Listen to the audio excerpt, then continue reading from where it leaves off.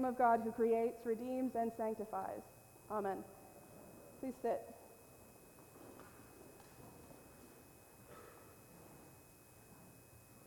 I want to confess to you that whenever I hear this story from Acts, I think about that scene from Pirates of the Caribbean where Jack is in a cell and the Pearl is firing on the city and the shells come in and break the cells down so that everyone else who's in prison gets out and he is still stuck.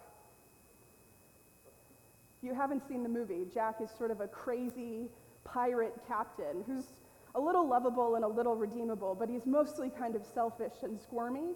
And he ends up in this cell, and the shell breaks out every other prisoner except him. And there's this little hole in the corner where he tries to climb up and climb through, but it's not big enough for him to get out.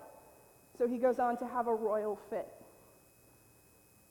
So it's sort of the opposite of the story that we heard in Acts. And Jack Sparrow is probably the opposite of Paul. But I think about it every single time I hear this story. What's happening in Acts is sort of a fascinating story, and there's two pieces to it. And the first part we sort of have to look at. We're not going to spend a lot of time there, but we have to look at it. Paul and Silas are going to pray in Philippi, and they're going to the place that they like to pray, and they're expecting to have a sort of quiet, nice, probably contemplative time. And there's this woman who's following them around who's possessed by a demon. And Paul cleanses her not because it's the right thing to do, not because he's a good guy. He does it, the text tells us, because he's annoyed. And the reason that's important is because Paul is human. I'm about to say some really nice things about Paul, but you need to remember first that he's human. He's just as flawed and broken as the rest of us. And even though he had the ability to save this woman, he doesn't do it out of the goodness of his heart. He does it because she's annoying him, which is pretty normal and pretty human. He wants the problem to go away. So in the gospel this morning, Jesus is praying for the disciples. This text is, again, part of the farewell discourse. So this is the last time Jesus teaches the disciples while he's still alive in the Gospel of John. Judas has left to betray him, but he's yet to be arrested. That's what happens after this whole speech that he gives the disciples. It's the same section where he tells us to love as we have been loved. And today, the Gospel tells us he prays for the disciples. Not just the disciples who are in the room, but for all of the disciples who are to come, who will believe in him because of the 11 in the room. He's praying for all the disciples to come, which means he's praying for you. He's praying for us. And above all the things he asks for in this gospel passage, the one thing he talks about most is unity. He says a couple of times that they may be one, completely one. And he puts that in reference to the way that God the Creator, God the first person of the Trinity, and Jesus the second person are one. And so to understand how complete that oneness is, we have to remember that as Episcopalians we believe that Jesus is both human and divine. And we say in the Creed that Jesus shares substance, is of one being with the Father. So the oneness of God and Jesus is complete. They are of the same being. We believe that God comes to earth and puts on flesh, but is still God. Jesus is God is the short answer to that. So that unity to which Jesus is calling the disciples is really impressive. There are no barriers between God and Jesus.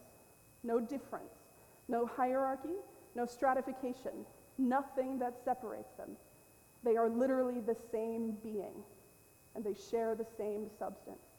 And that is the unity that Jesus is praying that we will have in the gospel. Complete unity. And it's kind of a tall order, if we're honest. We say it, by the way, in one of the versions of the prayers of the people. We're going to say it in a few minutes. The response from the people is that we may be one. It's something we pray together pretty frequently. And yet, I'm not sure that it's all that easy. It would change the way we thought about people, though, wouldn't it? If we understood that everyone around us, not just the people we love, not just the people we feel close to, but everyone around us was of the same being as we are, of the same substance, literally part of our body, part of our life, part of our experience. Surely that would change how we treat everyone else. We'd learn how to treat people more like the people we love, who, if they were hurting, we would try to fix it. We would try to shield them. For the people we love most, it sometimes feels like there's no barrier, no difference between us and them. This is the unity to which Jesus calls us in these prayers. And still, when I look around the world, I wonder if we aren't more divided now than we've ever been. And that's for a whole host of reasons. And it's true in the church as well. Some of you know that I was just at a conference almost 2 weeks ago now, where priests from around the country gathered to talk about the church. And one of the things we talked about were the divisions between us and the deep wounds that those leave. And that's true in the church. It's true in the world. We're divided by all kinds of things, by stories that claim us and claim to be louder than other things, by sin, by the things we build, the obstacles, the difference, the hierarchy, by things like racism, by gender and class, by the ways in which we decide who counts and who doesn't. Certainly we're divided by politics, by the things we disagree on. So how is it possible that we can have this unity that Jesus calls us to in the midst of all those divisions? How is it possible that we who take Jesus seriously can really believe in that kind of unity when we are divided on so many levels? The answer is not Jack Sparrow, in case you were wondering. But the answer is in the passage from Acts. I'll admit, it took me a long time to find it. I had to look at it a lot this week to figure out how that connects to this unity, but here it is. Paul does an amazing thing when he's in prison.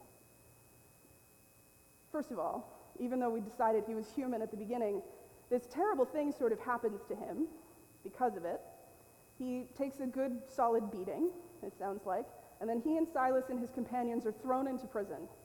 And while they're in prison, he takes that pretty well. He sings some hymns and says some prayers and continues to praise God, which I think is commendable, despite his sort of humanity. Most of us, when thrown into the worst situation of our lives, may not respond quite so well, but he does. He sings hymns and he says prayers, and that matters to the people around him. And then in the middle of the night, God sends an earthquake, and the cells break open, and the chains that are on their feet break off. God has literally freed them from prison, and still they sit in the dark. It's the worst prison escape ever. Seriously. They just sit there in the dark. And the guard, who was in charge of holding on to these prisoners and sort of keeping them out of trouble, wakes up, sees that the cells are open, and is about to kill himself because he knows he'll be killed anyway for having lost them. Which is why Paul stays. Because Paul has learned how to follow Jesus. And he hasn't gotten it right all the time by any means. We just saw a problem in the beginning of this passage.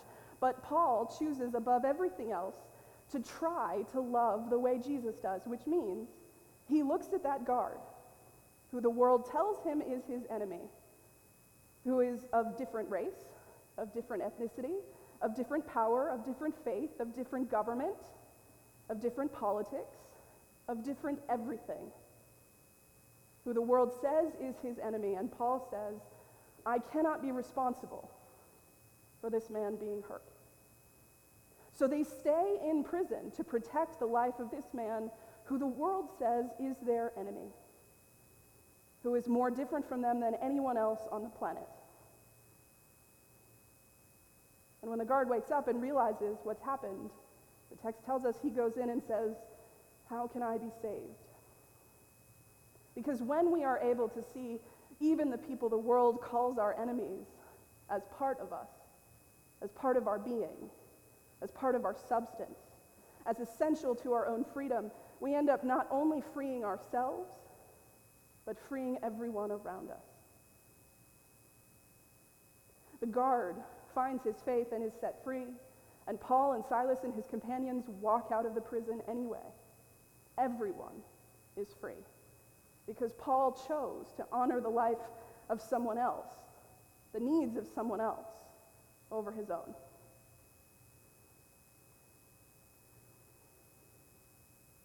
It's hard work. The good news of the gospel and the good news of this last Sunday and Easter is that we don't have to do that work alone. Jesus is praying for us even before we are born. Long before we come into any meaningful kind of being, this gospel tells us that Jesus is sitting in a room with the people he's closest to and praying not just for them, but for us, so that we might know that kind of unity that comes only when we are willing to sacrifice ourselves for the people who are most different from us. Long before we were born, Jesus was praying that we might figure out together how to be of the same being and of the same substance. And on this last Sunday in Easter, that is the good news, that in this passage, Jesus promises us a part in the story. And not just any story, a part in the actual glory that he wins on the cross, a place in the kingdom. So I'd ask you this morning to consider who the others are in your life. Who are the people that the world tells you are your enemy? Who are the people that the stories and the voices and the powers of the world tell you are so different from you that you cannot relate? And how can you begin to see them as sharing the same substance, the same being, and understanding that your freedom and your salvation is bound up in their freedom and their salvation? The unity to which Jesus calls us this morning is deep and wide and complete. We don't have to build it alone, but we do have to choose it. So who are the others? And how can you honor their freedom, their substance, even as you try to claim your own? Amen.